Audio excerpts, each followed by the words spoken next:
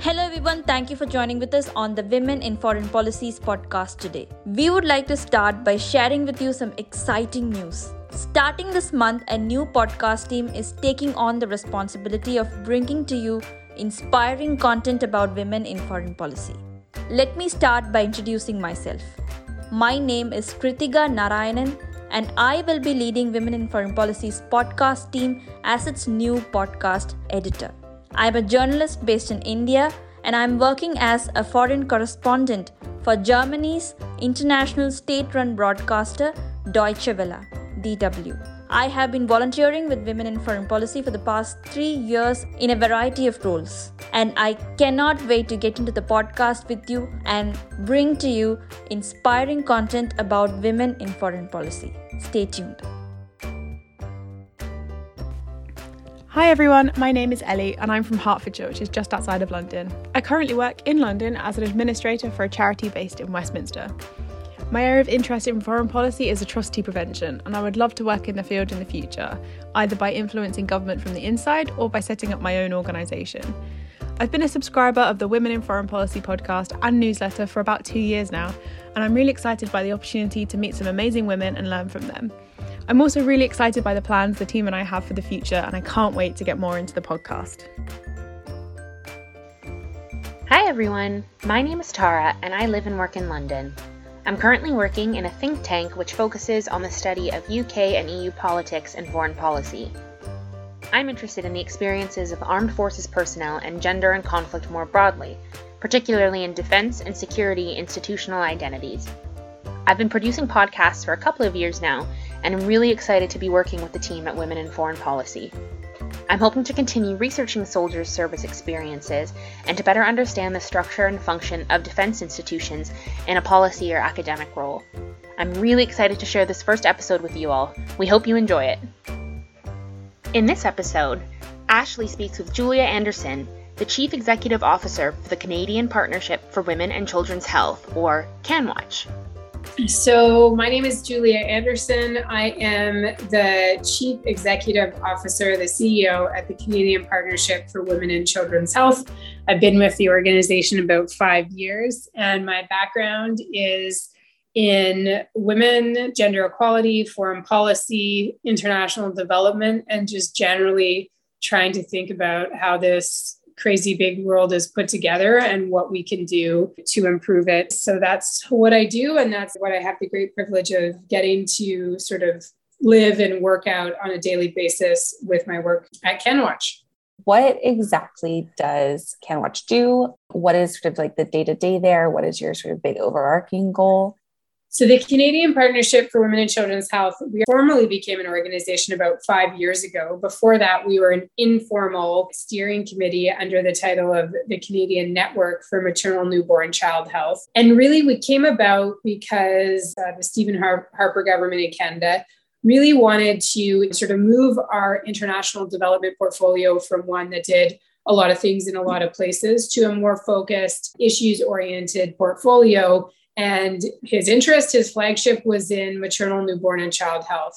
And so there was a major investment in all the actors in the space, and that includes the private sector actors, the not-for-profit actors, civil society organizations, research institutions, sort of all the Canadian actors who had been working up until then and were going to expand their work in women and children's health, formed a network, which we now call the Partnership. And that's who makes up our organization. So we've got about 100 members from all those different kind of groups that I referred to. They're all Canadian entities, and they're all working to advance women and children's health and rights. So on a day-to-day, we're supporting their work through helping them get to the bottom of best practices, shift their work to make sure they're sort of on the cutting edge of global health and women and children's health in particular. We're working on metrics, really trying to look at data and information in a new way and look at it not from the lens of only accountability and reporting, but really from that learning orientation. So we're working with our members and their data and their information to see, okay, again, what can we learn from what we're doing, what we've done, what we want to do, and how can we improve it to make sure that we're doing the most amazing work possible with the resources we have. And then finally, our goal is to bring the voice of what we call the sector. So all those actors working together to decision makers. So we know that from way back in the MDGs, the Millennium Development Goals, one of the areas that was furthest left behind was women and children's health. So where we were making progress on other MDGs, that was really falling behind. And that's largely a political problem. That is a global political problem. And so one of our goals at CanWatch is to make sure that the future is written differently and that the women and children, their health and rights are not left behind and in fact are advanced as a major and keystone global priority. How did you get to a point where you were doing these things? And how did you get to a point where you were able to run an organization focusing on these issues? I came at this work, I think, from a development perspective, so an international development perspective, which when you look at the G7 leaders, when you look at the foreign policy landscape, international development or global solidarity work or equity work, we can call it, kind of put it in different buckets, is usually a bit of a sliver of foreign policy, right? Sort of the cousin that's off to the side that no one talks to or talks about. What I'm excited about in my kind of current orientation around international development and what we've been able to do at CanWatch is really bringing these questions of global health to a broader foreign policy conversation. I mean, when you think about the greatest threats at this moment to humanity, to safety within your individual country, you may not be thinking, I mean, of course, this depends on where you are, but certainly within Canada, we're not thinking so much about kind of global security threats like terrorism or things like that.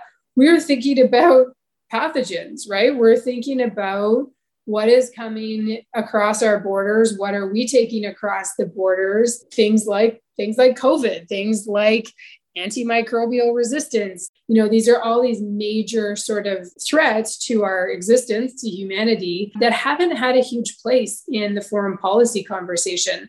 So for me, I came at it from a career perspective. I studied international development. I studied foreign policy and sort of Canadian studies, Canada's orientation in the world. I worked within government, within universities, within not-for-profits. And when I landed at CanWatch, my goal was really to try to integrate all those skills, but it's almost like all those thought buckets together around, okay, you know, if Canada is going to show up in the world, we are going to show up in the world and we are going to show up in certain ways. And how can those ways be really productive and really forward-looking and supportive to both a foreign policy agenda that works for Canadians, but a foreign policy agenda that works for the world? Because I believe that equity and gender equality in particular is the number one threat that exists on the global stage at this moment. And it's also our number one opportunity to grow an economy that works. What particular moments in your career did you find like really pivotal for getting you to doing this work? I started my work at a small 3-person with lots of volunteer support, international development organization that worked out of my small town of Peterborough, Ontario. So we're a city of about 70,000, and worked with partners in Kingston, Jamaica. So in one country, one city primarily, on health and rights issues. So it was very, very grassroots, solidarity, rights-oriented organization. And I sort of pulled together different projects and programs that was trying to connect youth in the global South with youth in the global North, with this idea that the way we influence and the way that we act and push our governments to do things in democracies looks fairly similar. And so what can youth in Nicaragua, Jamaica, Canada, and all over the world learn from one another about how to get stuff done within their own countries? If the government of Canada is working on something and then their colleagues down at government of Jamaica give them a call and say, hey, we're actually way further ahead than you on this particular issue.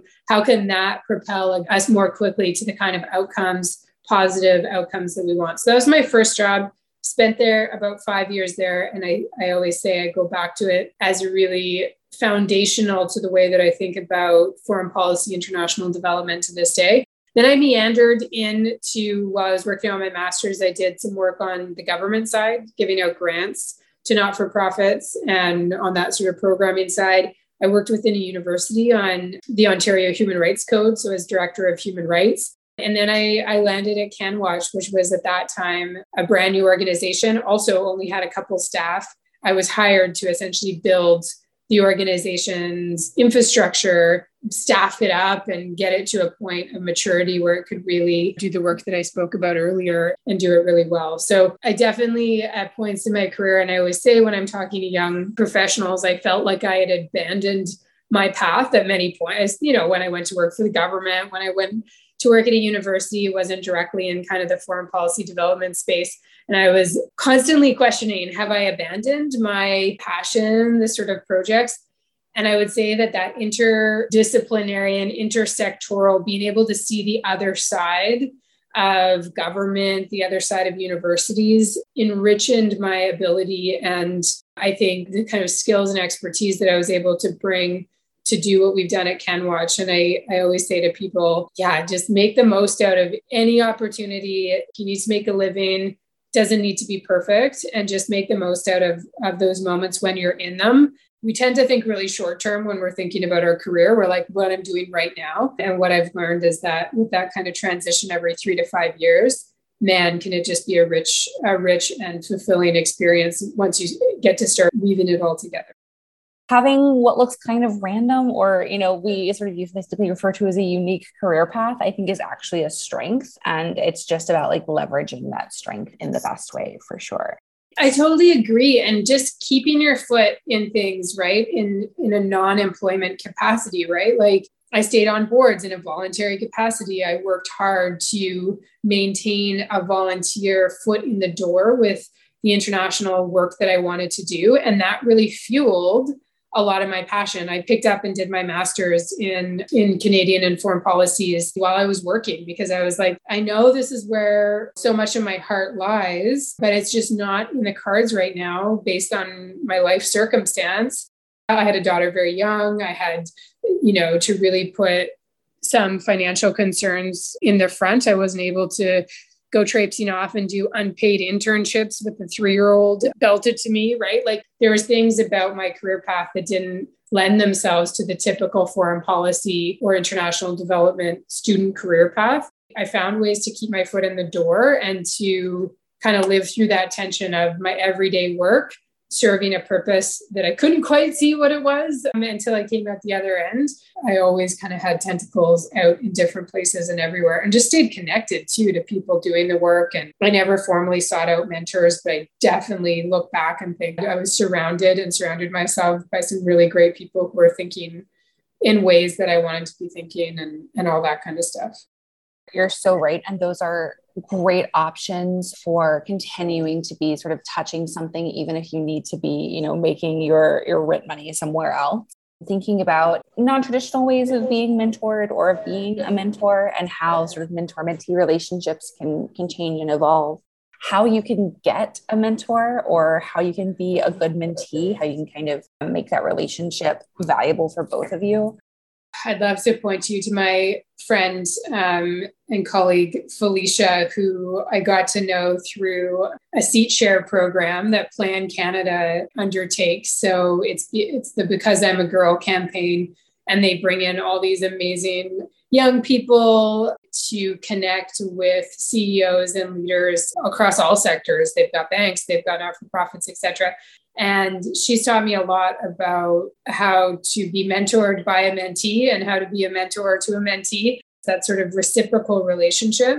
The idea of mentorship and menteeship, it's kind of abstract. It doesn't have meaning in and of itself. And I think to make it really work, and what I've been super grateful to Felicia for, is that, she shows up with a set of questions. She knows me well enough now, but even at the beginning, like, she did her research, she did her work, and tried to find those overlapping spaces of expertise that I might have, and then designed kind of her questions and her queries to me around that. And I found that really helpful, because you kind of need, like, relationship grows. And now we have a relationship where I think we can go back and forth and it's very comfortable and easy, but it doesn't start that way. It starts, kind of more with a more of an intentional flavor to it, where you kind of need a set of questions and you kind of want to know. And I have had people come to me clearly unaware of what my wheelhouse is. And, and I would say unaware of kind of stuff that's knowable.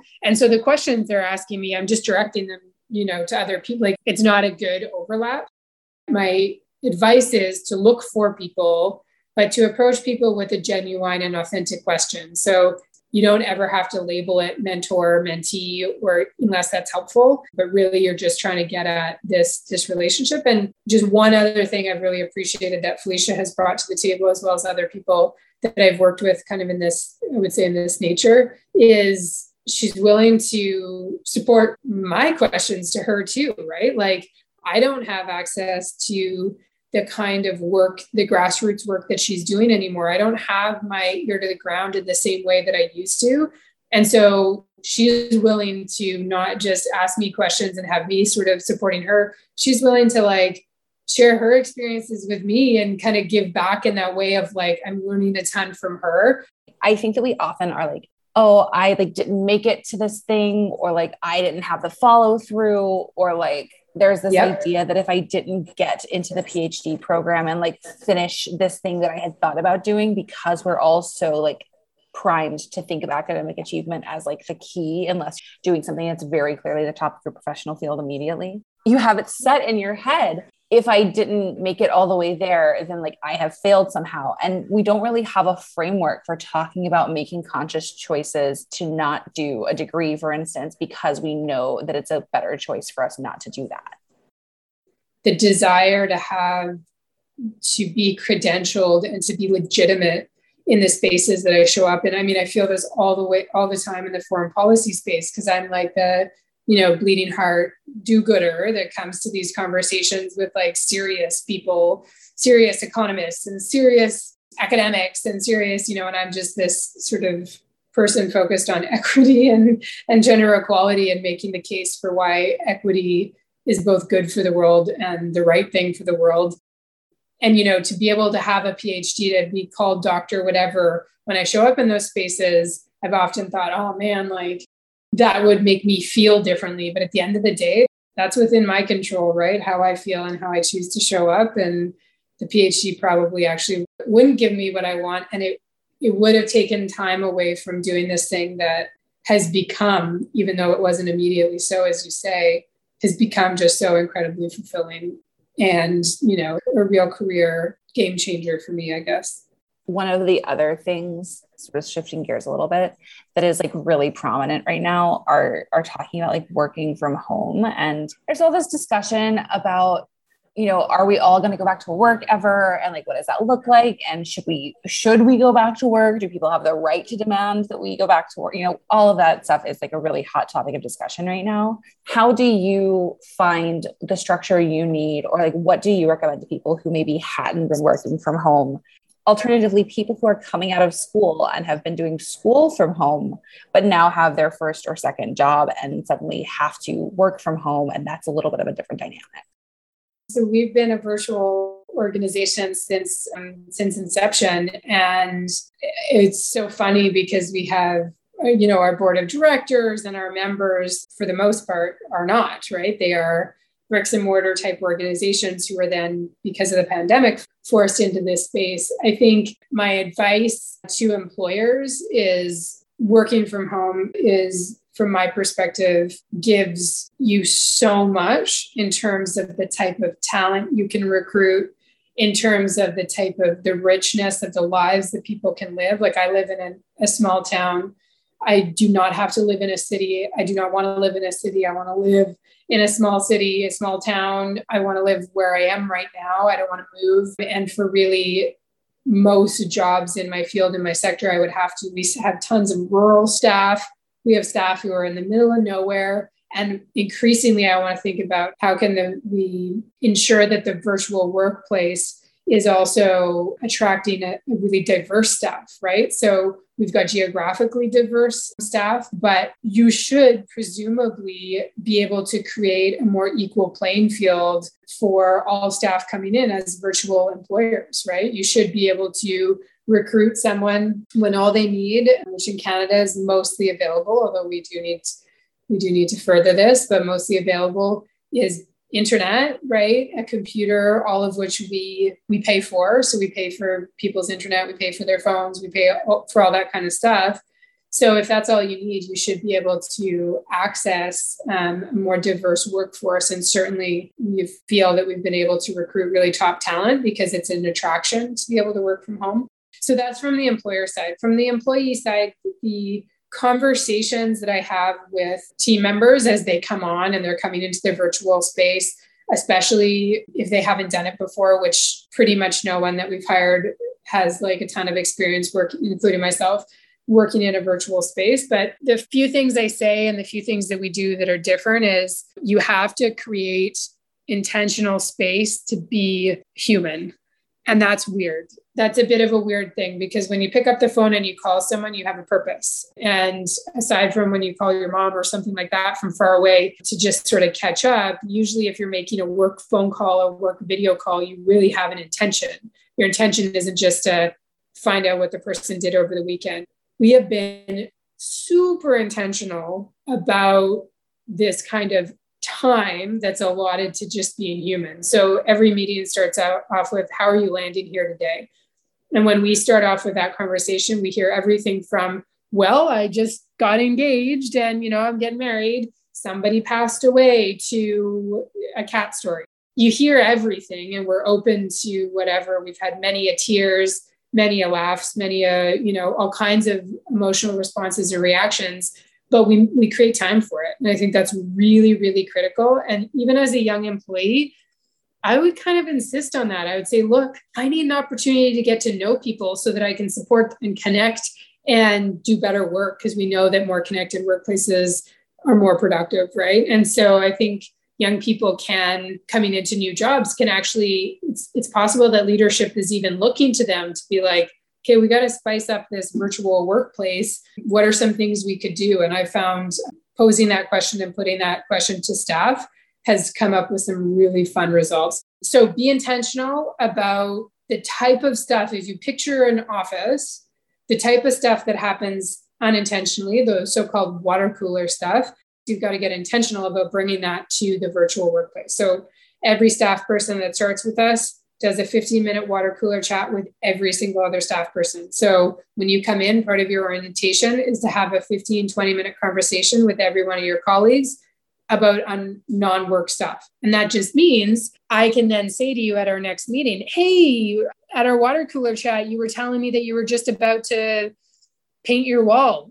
Take me over to your wall. Show me the wall that you painted. I want to see it. I've been dying to know how it turned out, or whatever, right? Like, you've got to find some kernels of humanity. Don't be afraid of like making a real friend virtually, right? Like, you have to get into that mode of, this isn't in place of, this is like the real thing. These are the real human connections that I'm making at this moment. And this forum and this mode is a little bit different, but I'm willing to put myself out there and be present and be part of it in a way that sort of builds lasting relationship and lasting connection and engagement. I've been shocked at the degree to which, we used to see each other once or twice a year for in-person staff meetings. But I would forget, like, people would walk in and out of the room and I'd be like, oh, I actually haven't seen you for 8 months in person. This is the first time, but it was like, I just was with you yesterday, right? Because we were virtually together, keeping your video on, doing those things, like just really showing up with your full presence, not multitasking. That's how you would respectfully treat another human being if you were in the room with them and really cared and wanted to get to know them. So you kind of got to, create the discipline and call people out when they're not having the discipline. Like, it seems like you're distracted. It seems like you're doing other things. Maybe we could have this call at another time. I think the last thing we want to chat about today is, I want you to talk to us a little bit about the Foreign Policy by Canadians project and sort of the work you've done there. Talk a little bit about what that is for non-Canadian listeners, and, what you're excited about that's upcoming there, or sort of what's exciting that's coming out of that process. Foreign Policy by Canadians was, for me, one of the most interesting projects I've had the pleasure to be involved in. Talking about threads in careers and how things work together.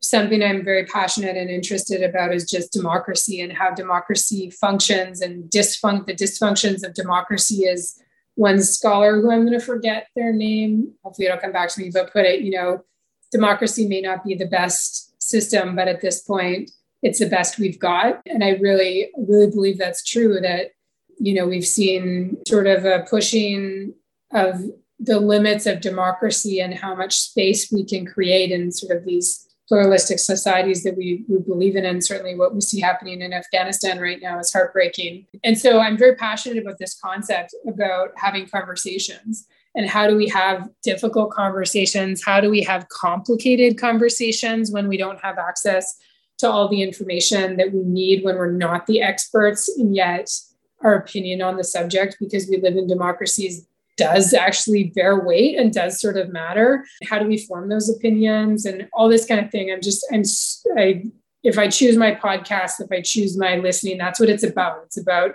how does opinion form? How does it shift? How do we change our minds about things? And how does society function and democracy function on the basis of that? I'm super interested in what people think about foreign policy. And this project that we did really moved beyond. We worked at Stanford University, the Canadian International Council, Global Canada, these different organizations. And Stanford has done this work all over the world. Fascinating. Jim Fishkin and Alice Su, best partners ever. What they do is they essentially put people in conversation with one another. So take any topic. In the States, they did it on immigration, on healthcare, like some big hot topics in the States. In our case, we were looking at foreign policy. And what you do is you poll people, you poll a huge group of people, then you pull a representative sample of that poll and you ask them if they would consider engaging in conversation, which is very long, it's 12 hours in this case, about the topics you polled them on. And then after they say yes, they're given a briefing book that's developed by experts who are supposed to be weighted. So it's not supposed to be people who all believe what I believe, and that's who are the experts, and that's how we develop the guide. But actually, really, it's supposed to weigh out these opposing opinions on any given subject. So let's say, should we close down and restrict borders was one of our questions. Should we be heavy on the border restrictions in the context of COVID as a public health measure or not? That's a weighty question. And experts weigh in saying, yes, of course, and no, it's not effective. The participants read the guides, and then they're sat in a room with 12 fellow Canadians to have a conversation. They're prompted with the question, and they're supposed to share their opinion. And they're not supposed to come to a consensus. They're supposed to hear what of different opposing opinions are from other Canadians. Then they do the poll again, and we see if their opinions have shifted or changed. And then we have the transcripts of that full set of conversation. What it's allowed us to understand is that, a lot about the Canadian public perception around foreign policy issues, which will help us talk further with Canadians and meet them where they're at. It'll help us talk with decision makers about what Canadians' opinions are. But to me, the most interesting thing that came out of it is that people can have difficult conversations, and people appreciate when the two options are put in front of them. So this very kind of partisan way of talking, where we kind of ignore the fact that there might be an opposing opinion, like, on the social good side, we say, well, of course we should invest in A, B, and C because it is the right thing to do. And we don't talk about, but if we don't invest in this, we could be investing in this. And this is a trade-off. This is a decision that needs to be made. And there's two sides to this decision. And I think when we're trying to push a particular set of perspective, we're afraid to go into those opposing opinions and really, describe them and describe why we're taking the position that we're taking as it relates to alternatives. And what I took from this exercise is, that is not a great approach. The best approach is to really lay the cards on the table. You can have an opinion and you can sort of state and claim why you think that, but to really be fulsome in your explanation and exploratory and really satisfy the needs of those people who disagree is just a better approach to having conversations. So I'm super excited about what we've learned from the exercise, but I'm also just really super excited. It sort of restored my faith in the fact that you can actually be in conversation with people you disagree with, and it doesn't have to turn negative or go poorly. It can just be a good conversation, and you can shift and change or not, and it's okay at the end of the day. A lot of the folks who are showing up as the quote unquote experts a lot of what they're doing is just forming opinions too. And that's, I don't know, it's okay to do that. It's okay to show up and not know everything about everything, or not be a kind of credentialed expert, because we just need different perspectives in that conversation. And I say that with humility as a white, very privileged woman. And I think I show up a lot more in the conversations. People like me show up a lot more in the conversations than, for example, women from the global South. And given my field of interest is what's going on, and from an equity perspective, that's a real problem. And so I've made it a personal mission, but also an organizational mandate mission to engage those voices and to bring those voices to the top. But there are not enough women in foreign policy spaces, and that we all have a role to play to change that. And I just really appreciate that your podcast is targeted at younger people often, and early career. And my encouragement and advice is just to stick with it, because we need your voices in the conversations. Because increasingly, I don't think we have domestic policy without foreign policy. And I think day-to-day decisions and engagement that we have in our communities and going out to buy our groceries are a result of foreign policy decisions. And if we don't take that seriously and get a good team of problem-solving, smart thinking humans around the table, our future is really at risk. We also hope that we're not just enriching the field for white women who went to state schools, but that we're also sort of doing the work of elevating voices from sort of the global South and from real communities where, you don't even have the advantage of having a college education maybe, but you have all of that practical knowledge, and it's like an issue that really touches like your life. And so you have the lived experience that makes you an expert. So I really appreciate you saying that. And I thank you so much for your time. Thanks for listening. Please don't forget to subscribe, rate, and review this podcast on whatever app you use. That helps other people find us. While you're at it, please subscribe to the Women in Foreign Policy newsletter available on our website. If you have any thoughts, feedback, or anyone you'd be interested in us interviewing, please let us know. You can follow us on Twitter at WomenInFP. And if the work we're doing means a lot to you, please consider supporting us via PayPal at Lucy Gillette, or on Patreon at Women in Foreign Policy. We are an all-volunteer team, so that means your support goes even further. We love the work we do and couldn't do it without listeners like you. Thank you all so much, and we'll talk to you again soon.